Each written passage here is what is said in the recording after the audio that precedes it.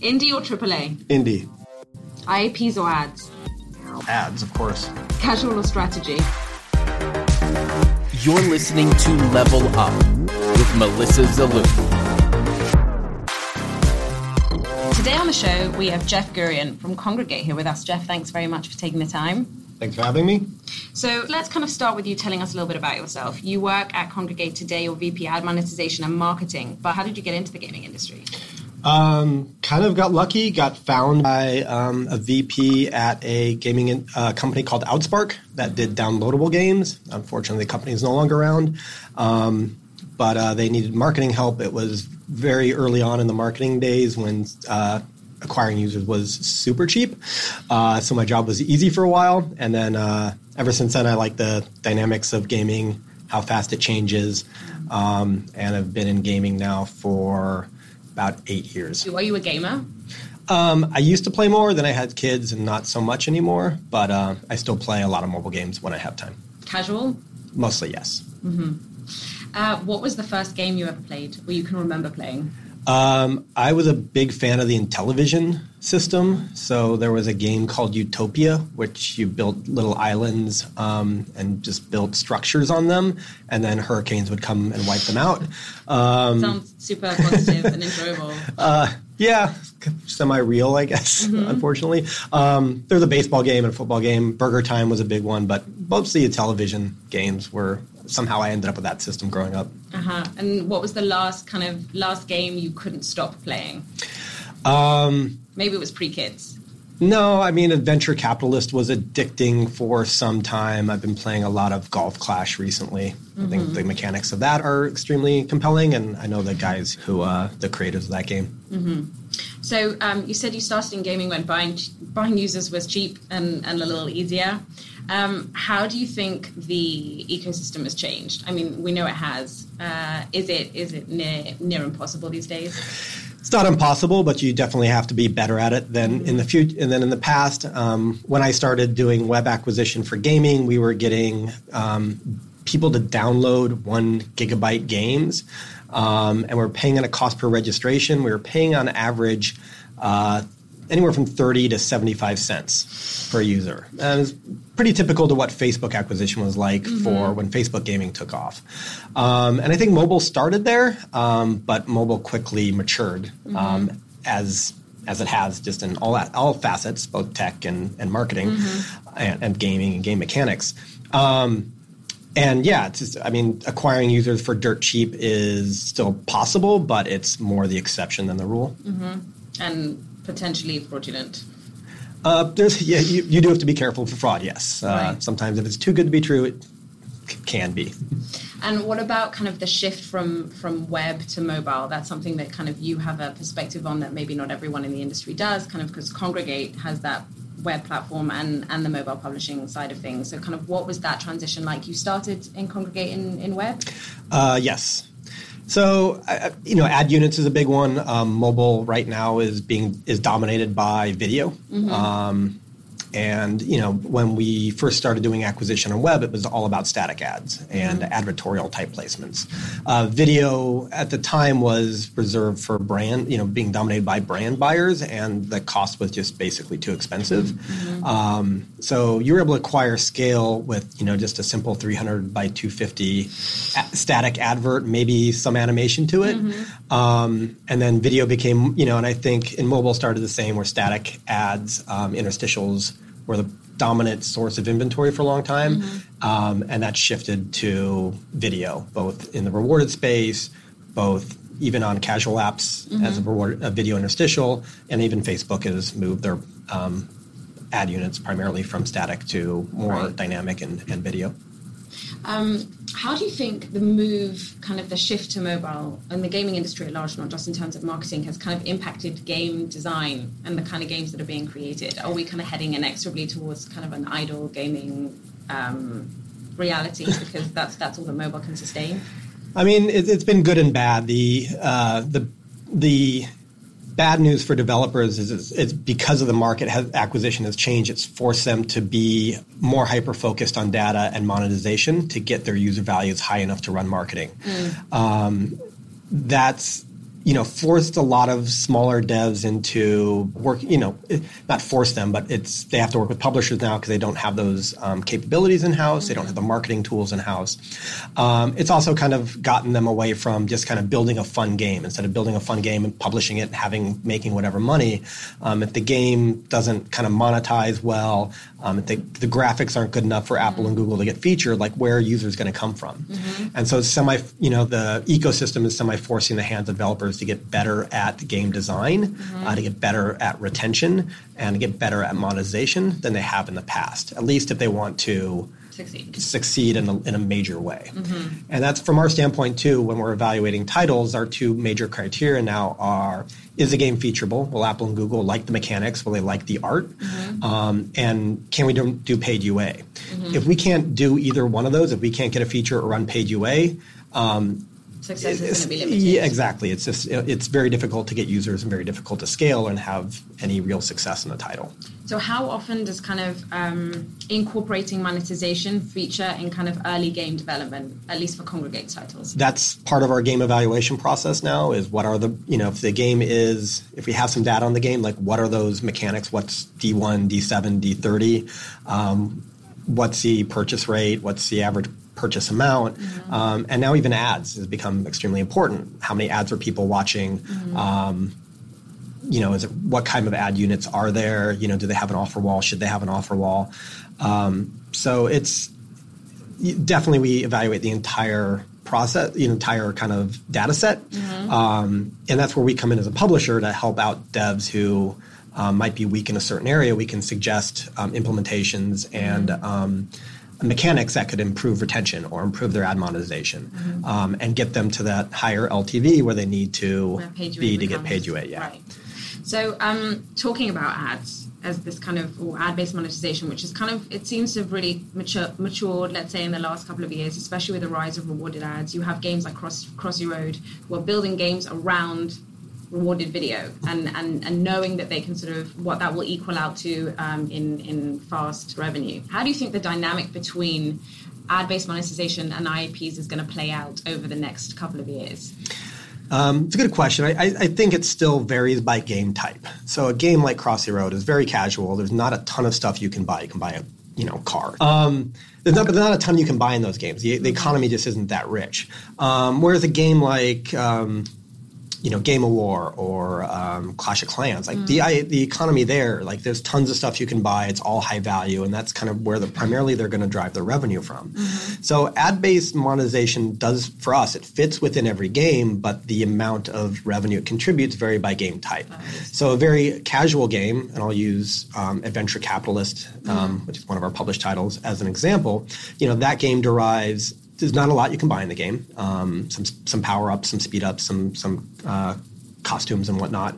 But because there's not a robust IAP economy and there's a deep ad integration, about 80 to 90% of that game's revenue is ad-driven. Compare that with a game like Animation Throwdown, The Quest for Cards, which is a collectible card game with Fox IPs.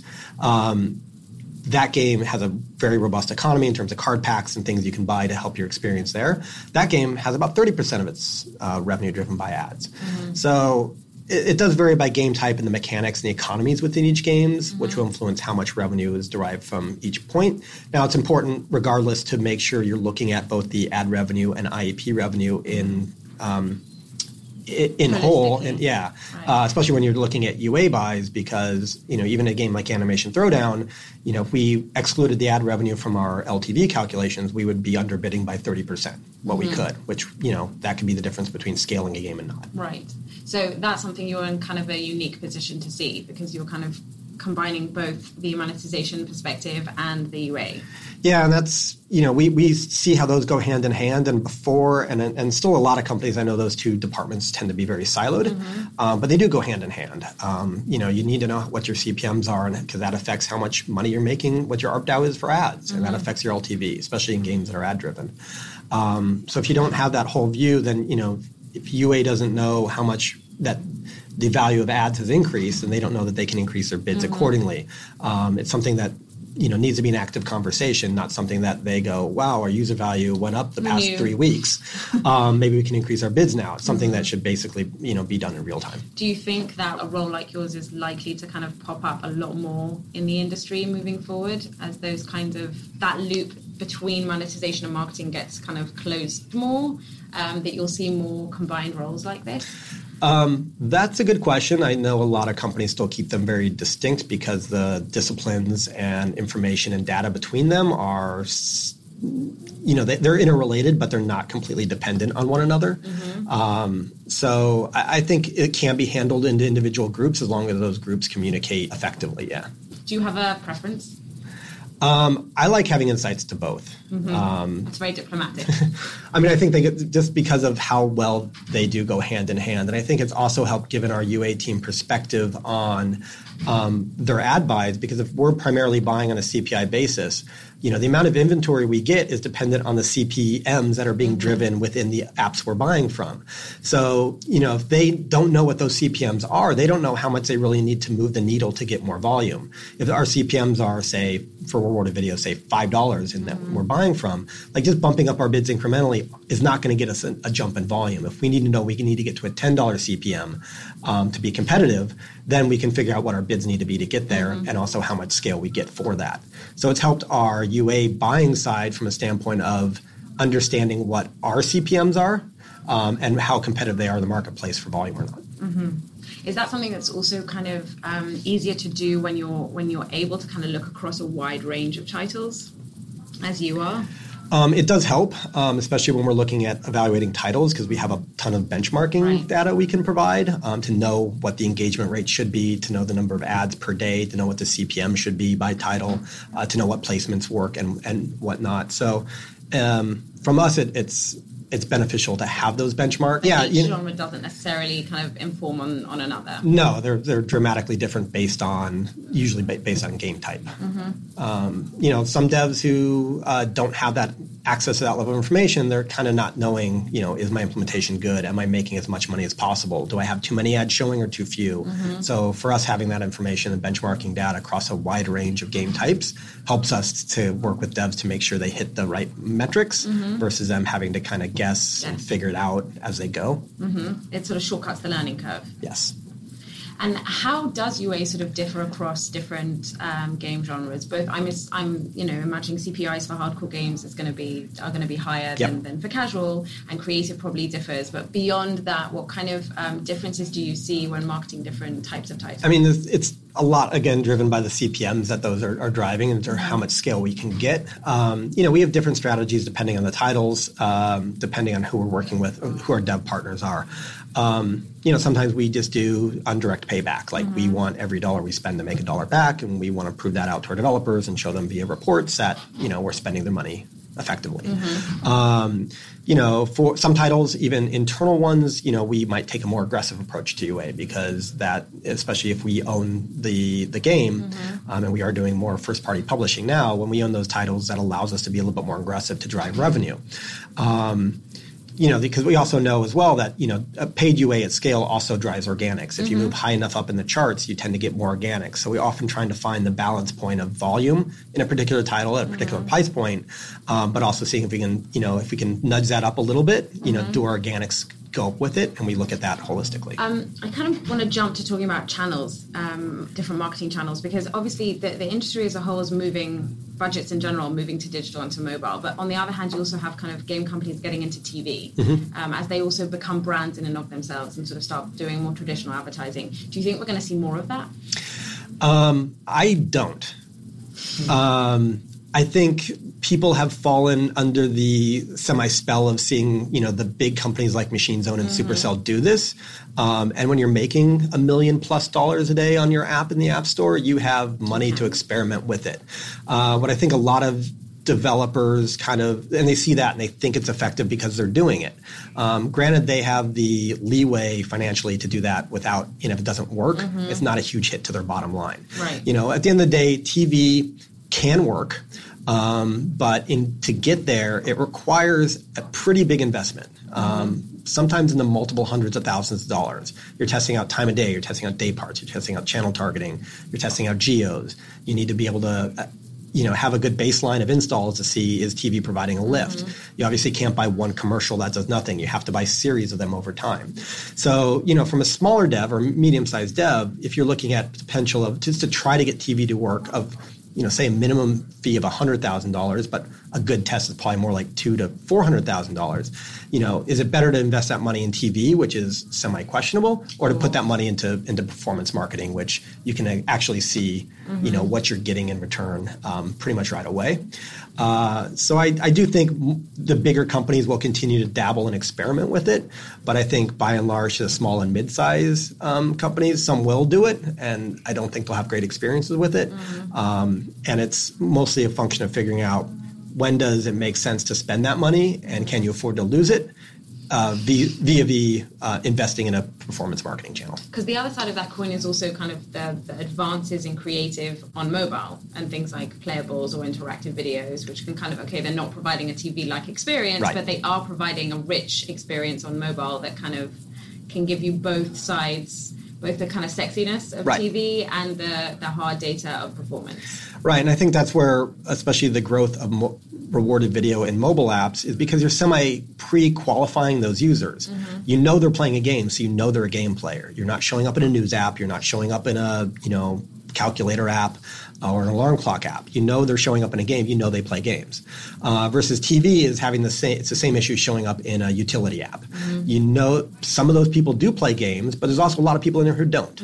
And you're not able to effectively target them because you're just showing up in a very broad app. TV is the same. You're showing up in a very broad medium. Some of those people watching the TV will play games and do play games. Some don't, but you're not able to segment that and get the qualification that you do through a targeted buy via rewarded video or something like Facebook, where you actually know they're playing certain games. So knowing your advertising within games and knowing that you're reaching gamers is from the flip side, kind of from a publisher perspective, also I imagine quite scary, because you are running ads in your app because you know it's an important kind of monetization strategy, but the fear is, I guess, always, are these going to cannibalize my users? I know on our end we see that this doesn't happen. Right. On the other hand, I'm sure you encounter a lot of reticence on the part of developers that you guys are starting with. We have developers and producers as well. Even our internal championing ads took a while at Kongregate to become what it is today. A lot of that was subjective, we feel it hurts retention, we feel it impacts gameplay. I think rewarded video and interstitials are different in that regard, because rewarded video is totally user opt-in. Interstitials are forced. You have no choice but to watch them, and you could get turned off by them.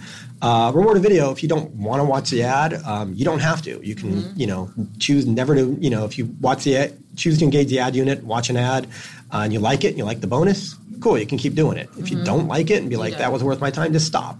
So at the end of the day, it doesn't, and we've found that it doesn't impact retention. One of the key things to evaluate is to make sure you have the tracking in place to see that. If you're able to tag as an event, similar to someone making a purchase or hitting day 3 return, but tag people who start ads, tag people who finish ads, and then once you have that data on a user level, you can see of the people who watched ads, what was their retention via people who did not watch ads, and use that analysis to prove out the impact yourselves. If you're seeing a negative trend on retention, maybe you want to scale back the ads or be less aggressive. If you're not, though, there's no reason to keep the ad placement where it is, or to expand it, or see what you can do to keep growing revenue, especially for the opt-in placements. It kind of goes to talking about looking at rewarded advertising or opt-in advertising as kind of a micropayment type thing. And it's kind of evolved beyond being an ad, being kind of a driver for the in-app economy, exposing users to kind of the extra premium features or premium functionality they can get with IAPs without actually getting them to spend any money. Yes and no. We actually divorce our ad placements from IAPs. So otherwise it can lead to ad gold farming, basically. People are just going to keep watching ads to get currency, and there's not much of an incentive for them to actually go buy the hard currency. Also, when you watch subsequent ads, the ads devalue, there's degradation in CPMs. So if people are watching 5 ads to get currency, the first ad is way more valuable than the second ad, which is way more valuable than the third. And by the time you reach the 5th ad, you're actually making less, but you're still giving away the same amount of currency, because you can't tells it to a user, like my fifth ad is worth less, so you're going to get this reward. You're going to get a lower reward. So we tend to put our ad bonuses around things like speed ups, timer reductions, bonuses, but never tie them directly to the hard currency to avoid the cold farming. The only ad placement that does tie to currency is the offer wall. And that's something that it lives in the store and does give away hard currency for doing specific offers within that placement. I want to talk about the relationship between kind of publisher and developer, because Kongregate in many ways is kind of like an enabling infrastructure for the kind of indie dev community. Would you say that's correct? Yes. That's good. Do you think, I'm curious to see how often you guys maybe this is a bit provocative, but come up against a developer who says, no, I don't want to implement ads, or no, I don't want to run this creative, or kind of how do you mediate that dynamic between leaving an indie dev their independence and also kind of helping them navigate this world as a successful business? Right. And that's a good question. That's something we evaluate during the upfront process, because we create models based on here's the game type, here's what we expect the retention numbers to be, here's what we expect the IAP numbers to be, here's what we expect the ad engagement and ad revenue to be. If the developer is going to completely push back on ads, that changes our evaluation model. Because even a hardcore game, that has a ton of IAP can still make a 30% lift in revenue from ads, at least in the hardcore titles we have. So if the dev just absolutely says, no, we're not going to put that in, then we have to go back and reforecast, because now we're basically cutting out 30% of our revenue. And then internally we have to make that decision of, does this make sense? So if that 30% is the borderline between like a marketable game and a non-marketable game, and they're not going to want to put in ads, we can go to them and be like, well, we don't think your LTV is high enough to be a marketable title. This no longer makes sense for us to do. So, I don't know that we have, but we could potentially walk away from a game that if they're not going to put in ads, because it changes the whole economics and the whole forecast for how much we think we can make. At the end of the day, we want to work, we, our company, we need to make some money and keep the lights on. We want our developers to make money and keep, their lights on and making more games. So, if they're kind of opposed to putting in ads, it's also a semi-red flag, because like, what else are they going to be opposed to do that could help improve monetization and performance? We want to work with devs who are open and flexible. We don't want to force things down their throat, but at the same time, it has to be a good business case for both of us to work as a publisher and developer together. So we're always trying to toe that line between features, functionality, requirements versus not. But I mean, we don't come across that a lot now. We have enough data to basically prove to developers that ads should be in their games, and we have enough references where if dev is semi-hesitant, we just point them to one of our other devs and they go, yeah, this is a no-brainer. So we don't tend to run across that as much now than we did a couple of years ago. And when you're kind of evaluating titles, you've said you're looking at kind of obviously the full data set, both in terms of marketing and in terms of monetization.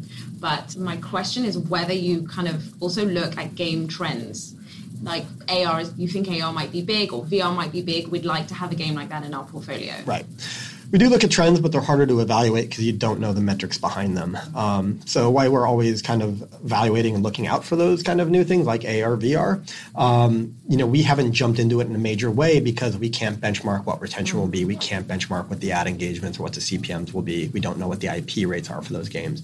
And they're starting to become, as they become more popular, like that information will disseminate itself through the industry, and then we can decide if there's a business case for that, for those type of titles. But as a publisher, and because we want to be successful, we want our developers to be successful, we're a little bit hesitant sometimes to take on a new tech outside of like an AR VR, because we don't know if that will be as successful as the developer deserves or we want as well. So, from our standpoint, sometimes those are, because we're not able to make those investments, or because we're not able to guarantee or know the exact performance, we tend to take a wait and see approach on some of those. Makes sense. Last question, a nice broad one. How do you see the game space evolving in the next 5 years? It's a good question. I think AR is going to be a lot more prevalent than VR. Just the one of the draws of especially mobile gaming, is the ability to play quick sessions on and to do so mobile. why standing there waiting for the bus? If you're wearing a VR headset while waiting for the bus, you're probably going to get mugged.